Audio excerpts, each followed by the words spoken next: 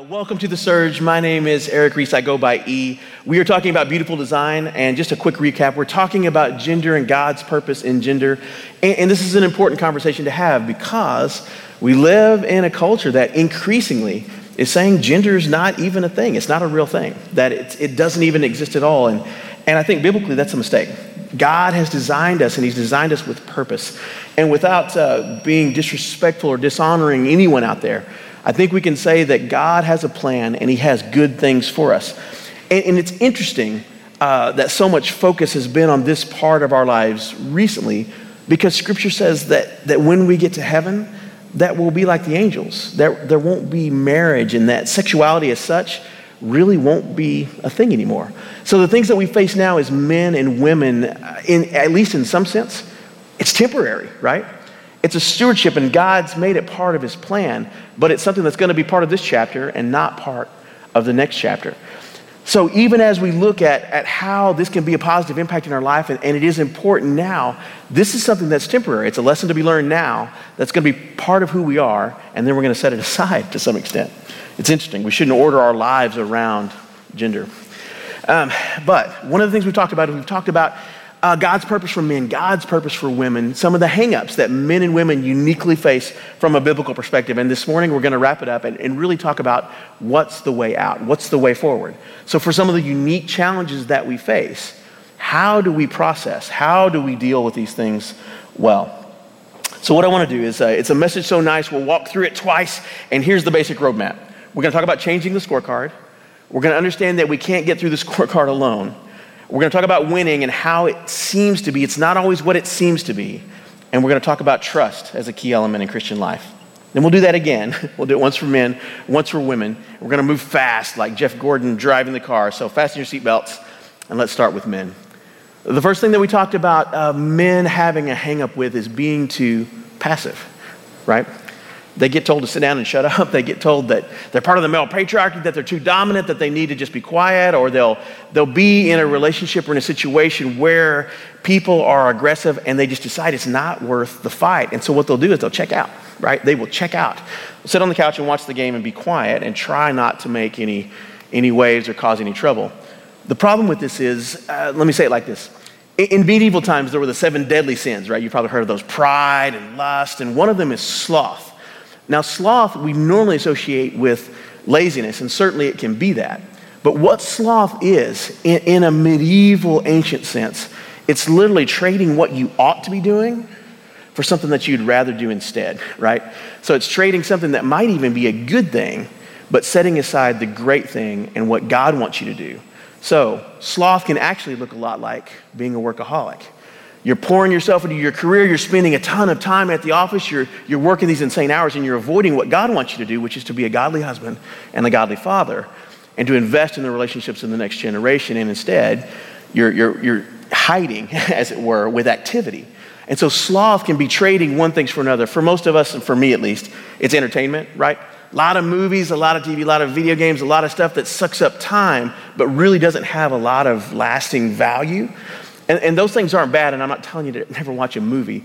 But what I am saying is be careful with your time. Be careful with the things that take you away from the things that are truly important and truly eternal, because they can steal our joy. And that's a way for us to be passive and to hide. The other danger for men is that we're too aggressive, right? We're just too aggressive. Sometimes we want to bully or dominate our way into a situation to kind of get what we want or what we think happens. And sometimes that can even happen with good motive, but we're just way too aggressive. And in thinking about this, I'm reminded of a writer you've all heard of, a guy named Ernest Hemingway. In Hemingway's work, he had a really fascinating theme that ran through pretty much all of it.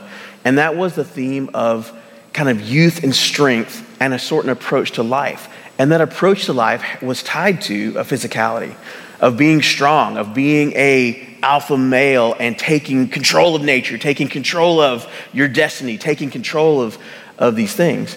And for Hemingway, when you started to lose a step, right? When you got a little bit older, when the back started to hurt and the hair started to recede and those kind of things, your life was done. Your life was done. And from there, it's just a slow slide into decay and death. And for Hemingway, when he got to that age, he He couldn't handle it. He couldn't process it. Or I should say he didn't handle it. He didn't process it. And what he did was, instead of engaging in his mind the slow descent into darkness, he got a shotgun, he put it in his mouth, and he aggressively pulled the trigger. Ended his life early on. Here's the thing that's ironic about that. How much could Hemingway bench press? I don't know, probably a lot when he was a kid, probably a lot when he was a young man. Hemingway was an expert as a soldier, probably an expert in several kinds of weapons. What was his favorite gun? Can anybody name Hemingway's favorite gun? Nobody, right? Who knows? Who knows? Who cares? Can anybody name something that Hemingway wrote? Most of us could, right? The sun also rises for whom the bell tolls. His short stories, A Day's Wait, The Old Man and the Sea, right? Hemingway's gift to the world was his mind. It was his writing. And for some reason, he couldn't get to the sense of seeing that his words were strong, right? That his words had a real strength and a real power. And I think about if I could get into a room with Hemingway, however many years ago it was, and have a conversation with him and go, no, you're not looking at this right. God made you with a purpose. And yeah, to be strong is part of that purpose. I think it's part of that purpose, but you're taking it too far. You're taking this aggression thing and you're taking it all the way to 11, and you've got to cut it out. You can't make that your God, because it's not, gravity wins, right? Eventually you're going to get slow and old, but that doesn't mean you're not worth anything. Man, the thing that you have, the thing that you are uniquely suited to do, as well as anybody who's ever lived maybe, is to write and to communicate and to talk about deep truths of life in a meaningful way, in a thoughtful way. And you could do that for another 50 years. You don't have to run a mile to do that. You don't have to be strong in the way that you're thinking about it to do that. And the problem with being aggressive and the problem with making that our thing is that eventually we lose our ability to do it, one. But second, it's just out of balance. That can't be the thing that orders our life. For Hemingway, he couldn't reconcile that, and it was the wrong answer. He shot himself. And it's very ironic. It's very ironic. The thing I want to say is this: God has a plan for us. Satan wants to steal it. He wants to wreck it. He wants to take us off of our purpose, and he'll lie to us however he can, and saying it's not worth it, you can't win the fight, or you know what, you've got to go as far as you can, and when you can't do it anymore, then you're done. You just need to sit down and check out. And it's a mistake. We can't think about our lives that way. So in terms of scripture, here's what I want to do. I want to look at Ezekiel 37. It's a little bit of a long passage, but I want to read it just because I want to get the sense of what God is saying and how different in tone and nature it is for thinking about men and being men well. So let's look at Ezekiel 37. The hand of the Lord was upon me, and he brought me out in the spirit of the Lord and set me down in the middle of the valley. It was full of bones. And he led me around among them, and behold, there were very many on the surface of the valley, and behold, they were very dry. And he said to me, Son of man, can these bones live? And I answered, O Lord God, you know. Then he said to me, Prophesy over these bones and say to them, O dry bones, hear the word of the Lord. Thus says the Lord God to these bones, Behold, I will cause breath to enter you, and you shall live. And I will lay sinews upon you, and cause flesh to come upon you, and cover you with skin, and put breath in you, and you shall live. And you shall know that I am the Lord. So I prophesied as I was commanded, and as I prophesied, there was a sound, and behold, a rattling, and the bones came together, bone to its bone. And I looked, and behold, there were sinews on them, and flesh had come upon them, and skin had covered them, but there was no breath in them. Then he said to me, Prophesy to the breath. Prophesy, son of man, and say to the breath, Thus says the Lord God, Come from the four winds, O breath, and breathe on these slain, that they may live. So I prophesied as he commanded me, and the breath came into them, and they lived and stood on their feet, an exceedingly great army. Then he said to me, Son of man, these bones are the whole house of Israel. Behold, they say, Our bones are dried up, and our hope is lost. We are indeed cut off. Therefore prophesy and say to them, Thus says the Lord God, Behold, I will open your graves and raise you from your graves, O my people, and I will bring you into the land of Israel. And you shall know that I am the Lord when I open your graves and raise you from your graves, O my people. And I will put my spirit within you, and you shall live. And I will place you in your own land, and that you shall know I am the Lord. I have spoken, and I will do it. declares the Lord. And the first thing I want to say about this wonderful passage that's filled with hope is this. We have to change the scorecard, right? We have to change the scorecard. Now, this story in Ezekiel comes in a time when the nation of Israel has basically fallen apart and they've been carried off into exile. Now, Ezekiel is promising this, he's prophesying this in a time when all the world's powers that were known were at war with each other. There was Egypt, which was an old empire, but still had a lot of game and a lot of power. There were other superpowers in the world that were coming up, and they were clashing, and Israel was right in the middle. The people of Israel had seen their entire country burned to the ground, and they had been exiled. They departed out of their country. They were put in another country. They felt like everything was lost. This is the context that Ezekiel is speaking in. And the promise from God to the dry bones that is their world is, I'll put you back together, an exceedingly great army. I'll enter the chaos, I'll enter the fray, I'll enter the brokenness. And bone by bone, sinew by sinew, muscle by muscle, flesh by flesh, I'll breathe my life into you. And where you've been dead and where the stench of death has reigned, you will live, right? And there'll be a different aroma, the aroma of God's presence. See, our version of scorecard is success here and now. It's financial, it's political, it's relational, it's the things that we use to order our world, and those aren't bad things. I mean, gosh, if you look around in this area, work hard, make some money, and be generous. I mean, that's part of God's will for you. I can just say it out loud. But listen, we have to take an eternal view. Because our scorecard reading of the dry bones, even in Ezekiel's day, even as God fulfilled it, did not happen like we would put it on the chalkboard, like we would plan it out, right? Our scorecard reality of the dry bones, with God speaking up and we say, okay, E, you're king, dry bones are gonna live again, there's gonna be exceedingly great army, you call the play, go. And what I would have done, it's like I would have Israel raising up to somehow become a superpower, and they would crush Egypt and Babylon, and then the Medes and the Persians, and then, Rome, and they would just rule and reign, and it would be good, and God would be part of the process, and it would be really great. And the government on earth would be fantastic, and the electoral process would not be crazy sauce, and it would be good, right? It would be a good thing. That's how I would run the table. It's not how God did it, right? It's not how he did it. The exceedingly great army that God fulfilled in Ezekiel wasn't a political one. These guys were the remnant for a long time, thousands of years. What God did was he spoke his breath into them, and he preserved Israel and the Jewish and Hebrew people as a culture in spite of the fact that they had no home, right? And it's the only culture that's ever happened to, right? You want to talk to the Hittites? There are no more Hittites. The Hittites got overrun by and they stopped being a culture. You want to talk to Romans? There are no more Romans, right? You want to talk to this and that, great empires that have come and gone, the Ottomans, they're not there anymore. They stopped being who they were, but God preserved the Hebrew people. Why? Because he used them to bring us Jesus. And there was a divine thing in the earth that he was doing, and the thread that he carried through was one of amazing spiritual strength. They were a spiritual army and were through the ages, and they were preserved so that God could bring us the redemptive act of his son.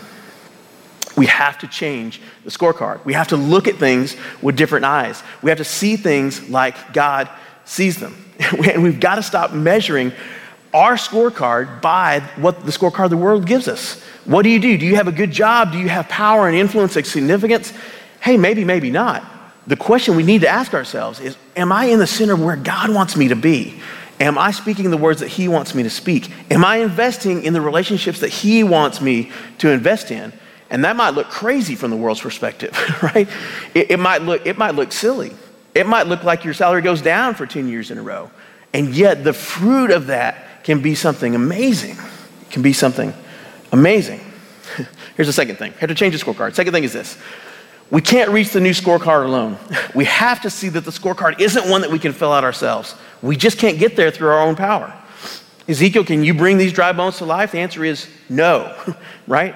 Can Hemingway, through his power as a dominant alpha male, bring the dry bones to life? No, he can't get it done, and neither can we.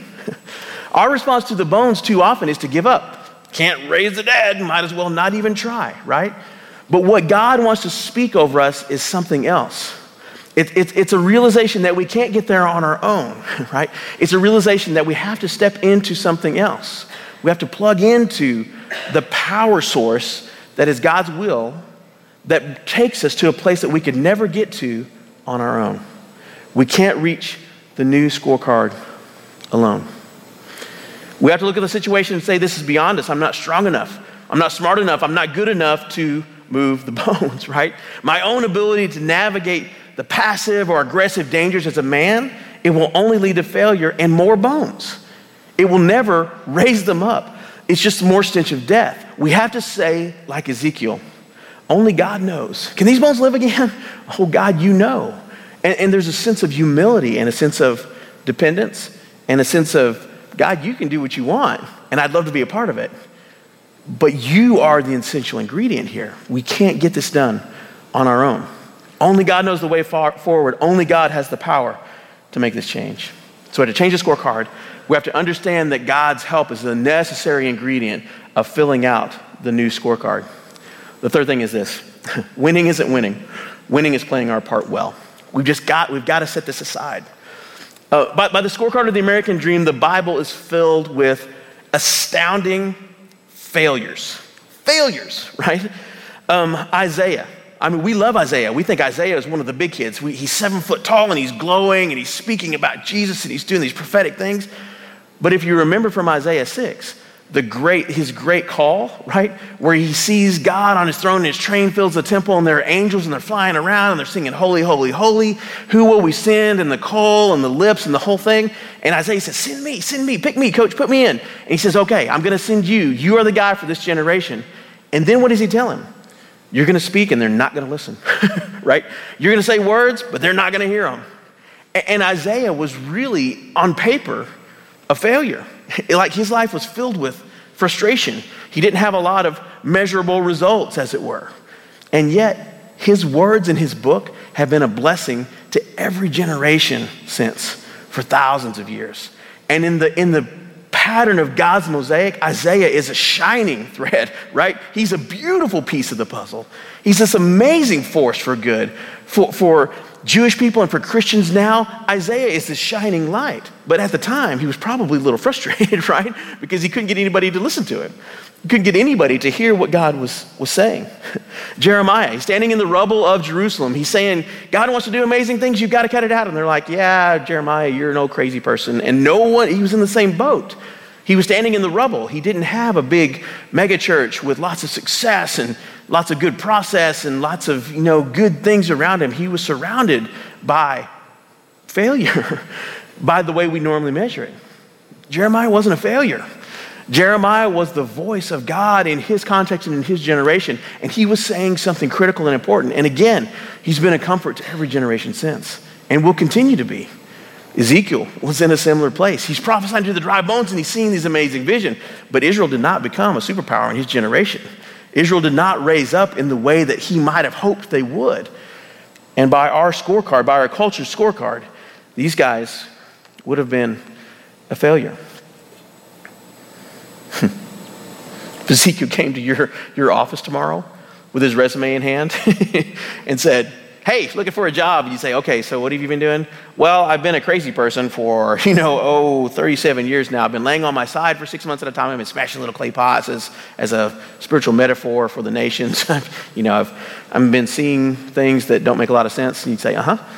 And that dude would bounce on his way out of your corporate world, right? I mean, we wouldn't hire him. He's a nut. At the same time, he was the guy that was in the center of where God wanted him to be. Winning isn't winning. Winning is playing our part well. And this is the thing that we have to realize, both as individuals and as a church. We're not responsible for the results. God is responsible for the results. Jesus said that I will build my church. And you can take that to the bank.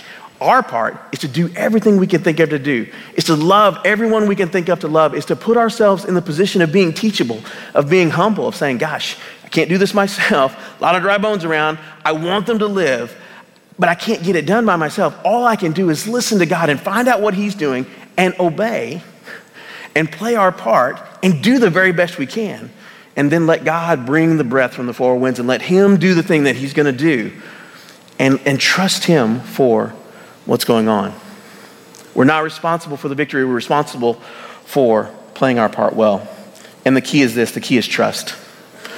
If you're in a situation that looks bad on paper, trust. That's your way out. That is your way out. look to God, ask him for help, listen, respond. So men, hear me. Don't be passive. And on the other side, don't try to control everything. If you can in your heart say, God, I trust you. And I trust you beyond my ability to understand it, beyond my ability to fix it, beyond my ability to understand it, beyond my ability to be frustrated, beyond my ability to fix the dry bones that I'm surrounded by. Trust, press deeply into God's love, find the peace that he wants to bring you, the peace that will trump our ability to fix it ourselves. We've got to let go in some sense and trust God to do his thing. C.S. Lewis has a great quote that I love. And he says, the problem is this. The problem isn't that we go too far. The problem is that we don't go far enough or in the right way. And that's exactly right. And when it comes to being passive, it's not that we check out or give up, but there is a sense in which we relinquish control and we surrender, right? And we say, God, I can't fix this here, I give it to you, right? And in some sense that feels passive, but it's not, it's very active. It's giving it to God and trusting him with it. In the same way, we feel aggressive and we want to stand up and we want to fight for what's right. And sometimes that can get into a bad place.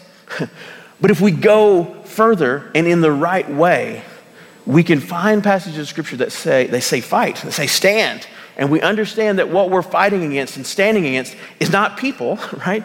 It's not the people around us that are bothering us, but it's the forces of darkness, it's the influence of evil that we stand against and that we fight against. And when we find that kind of injustice, we can have a backbone and we can stand and we can fight.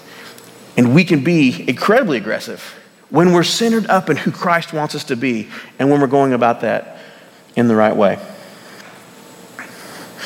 So change the scorecard, understand you can't do it alone, set winning aside, play your role well, trust that God can do his thing, and let's turn to the ladies. Dwayne talked about it, and I thought this was a marvelous sermon. It certainly hit Karen pretty well. But talked about some of the things that women deal with and some of the things that women uniquely struggle with. And one of those was women comparing themselves to other people, particularly women. And Dwayne talked about this, and he talked about the trap that it is. And Karen says it this way.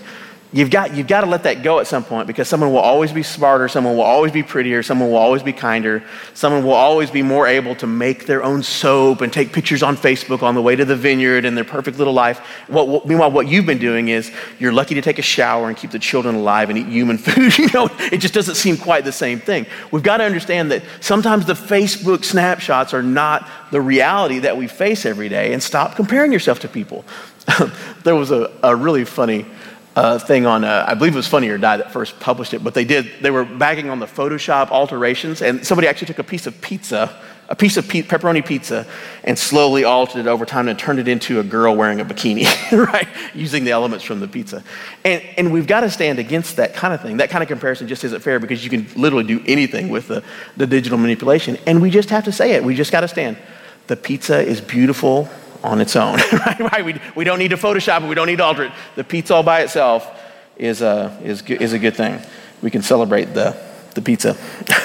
So women comparing. The second thing women uniquely deal with is perfectionism, and this is certainly true of my wife. As many of you know, and I'll say it. You've heard me say it before. You heard me say it again. But Karen is the harp for the White House. She's a brilliant. I mean, she's a top tier orchestral performer. She's about as good as a musician gets. If there's a piece of harp music that's possible for a human to play, she can take a legitimate shot at it. I mean, she can do it. It's amazing. She'll come to a concert and she will absolutely clobber the piece she is playing. I mean, it's beautiful and musical, and she's dialed in, and it's awesome. What she is focused on, laser focused on, after the concert. Oh, I missed a note in the thing. I didn't quite get that. I popped a pedal. It went ka-chunk at one point that I can't hear, and I'm listening. She's laser focused on the thing that she didn't do perfectly, even when she had this unbelievable next level, unhuman performance. She's still focused on the thing that she missed. And gosh, that can steal your joy if we focus on it too much. If we focus on the little mistake, we can miss the goodness of the day. So ladies, here's the way out. Here's what you need to know. Here's how we change the scorecard. Here's how we understand we can't do it alone. Here's how to set aside winning and trust. Let's look at Hebrews 12. And Emily read this to us before. Therefore, since we are surrounded by so great a cloud of witnesses, let us also lay aside every weight, every sin which clings so closely, and let us run with endurance the race that is set before us, looking to Jesus, the founder and, hear this, perfecter of our faith, who for the joy that was set before him endured the cross, despising the shame, and seated at the right hand of the throne of God. You've got to hear this. I mean, for ladies particularly, your scorecard is not based on your personal trainer, your professional makeup artist, your nutritionist, the plastic surgeon that extends your acting career for a few more years. Your scorecard is not based on that. Your scorecard is not based on the guy who's using Photoshop to slim down your arms for the magazine cover. Your scorecard is based on looking to Christ. It's seeing him and seeing him as the author, the writer, the creator, the founder of you, and who he has made you uniquely to be. The race that you're running that it talks about in Hebrews, and this is interesting because competition in Scripture just doesn't exist. It does not exist. I never see in Scripture people competing against other people. And yet there are a lot of metaphors of wrestling and fighting and racing. What they always talk about, and this is fascinating, what they always talk about is racing against the things that would hinder us from being everything God wants us to be. The things that would keep people in our communities from coming to God. Those are the things that we fight against. Those are the things that we run against. It's never each other. Scripture is always talking about love and service and cooperation as opposed to a competitive model. So the race that God has set before you, he's given you a race, and I hear this part. He's given you a race that's tailored to you alone. You're not running it against other women. You're not running it against other men. You're not running it against anybody. It's a race that he has tailored for you, and he's engineered it for you to run it well. He's engineered it for you to run it well. So stop looking to Instagram, stop looking to the magazine cover, stop looking to the stuff that make you feel bad, and look to Jesus instead. Change the scorecard. You'll never get there if you don't do that. You'll never compare to the piece of pizza that's not a fair comparison, and you'll never be perfect in the way that you want to be perfect until you let Jesus perfect you. You have to change the scorecard. And we want to reach the new scorecard, but we can't do it alone. And this is true for the ladies as well as the men. And when we get this, when we understand it, it's incredibly freeing. It's good news, right? Because the gospel is not based on our performance. It's not based on our ability to get it right. It's based on Jesus and the sacrifice that he made and the power of the Holy Spirit that raised Christ from the dead that comes into us and empowers us to do things beyond our own ability to get it right. It's not dependent on us. It's dependent on God and the love of God, which he freely gives to us. And when we understand that central aspect of grace, that central aspect of the gospel, the redemptive power of what Jesus did, we understand that filling out the scorecard is not something that I'm on my own with, right? It's not something that I can compare. It's not another reason to not be perfect and feel bad. It's something that we can ask for God's help with. And the Holy Spirit will come and fill you and take you where he wants you to be. Because no one can be you like you can.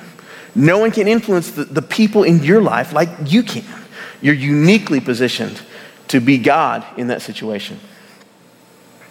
Remember that winning isn't winning. Winning is playing our part well. And can I just say this? When I think about the women at the Surge, and I won't start naming you, but I could, you guys are the least shallow group of people I know. I mean, like you, in terms of balancing this, I think you're doing really well. And so good job. Keep up the good work. Keep doing what you're doing. Press even further into it because God has even greater things ahead. God has put in our hearts to be the kind of church that will invest deeply in what God is doing in this generation, to invest deeply in the next generation of leaders. And we have some people like Dwayne, and we have some people like Greg, there's some people like, there's some women here as well that are just wonderful, wonderful examples of what a Christian can be in terms of trust, in terms of standing in the midst of a difficult situation and not falling away. You guys really have some amazing character among you, and I just want to commend you for that and know that there's a sense in which you're an integral part of where God wants to take the Surge as a church. And so find your role, find your part to play, and play it well. The key is trust. I was at dinner just a couple of days ago, in fact, And there's a group of us, and we were talking to a friend who's moving away, and the girl at the dinner said, she was talking about her context, and she was talking about some things related to the person who's leaving, and she said this. She said in her context of her spiritual life, because of something, she feels safe. And it just hit me the way she said it. I was like, man, that's good. That's really, really good. It just resonated. And I think that's the center of where God wants us to be, to find a place of trust, to find out where he's placed us, to plug in, to have the trust that God is in control, the perspective that where we are is where he's placed us. And we can feel safe there, right? We can find a place of trust and be safe, regardless of what it looks like on paper, regardless of what the circumstance looks like. So we need to change the scorecard. We need to understand we can't do it alone. We need to stop worrying about winning and understand that playing our role well is the place we need to be. And the key is trust. Deciding to really trust that God knows what he's doing and he has the big picture well in hand. The Jeff Gordon video amused me, of course. But the thing that I noticed that was fascinating to me, was in both videos, the one he did with the poor used car salesman, that was absolutely staging and nutty and going crazy, and also the guy that was the reporter. In both cases, when they got to the big reveal and it's like, hey, I'm Jeff Gordon, I'm one of the best race car drivers in the world and that kind of thing, he asked both of the passengers, who were, no kidding, cursing, screaming, threatening, bargaining, trying to do anything they could to get out of the situation. He asked them, hey, do you want to go again? And with no hesitation, both of them say, yeah. And I'm going, wait, time out. Flag on the play. You were screaming. You thought your life was done. You thought you were going to die. What's going on? When they understood that who was driving wasn't a moron, right? It wasn't a hobo that just jumped off the train and grabbed the wheel. It wasn't some, crazy taxi driver that who knows where he's been. When they understand that the driver is Jeff Gordon, right? All of a sudden, it's like, well, that changes everything, right? That we're not talking about the same thing at all. I'm perfectly safe in the hands of the most capable driver maybe on earth. Sure, I'll go again on your crazy preordained racetrack with a car that's been tuned with somebody who knows what they're doing, right? And it's this unbelievable level of trust, knowing who's driving the car. Isn't that interesting? No hesitation. You want to go again? Yes. Listen, can I just say this? When it comes to life, when it comes to being the man or woman that God wants you to be, when it feels like life is completely out of control, right? You're skidding around the corner, you're screaming, you don't think things are good. Know that God is the one driving the car. He is the one who is in control of the track. It's been seen before. It's not a surprise to him. And you're in good hands. Let's pray. Father, we just thank you for the beautiful design that you have put into our lives. And we thank you for the picture that you are in control and that you love us and you want the best for us. And even though life may bring tragedy, that it may bring suffering, we know that your hand is on the wheel. We know that your grace is bigger than any sorrow. We know that your love is deeper than any hurt. So Lord, I stand before you in humility and in brokenness, and with a lot of people here, I know enough of their stories to know that they face some tough things. But Lord, I pray that your grace would shine down on us and make us your people. Make us a light, make us a beacon, and draw us into the very center of who you want us to be. In Jesus' name, amen.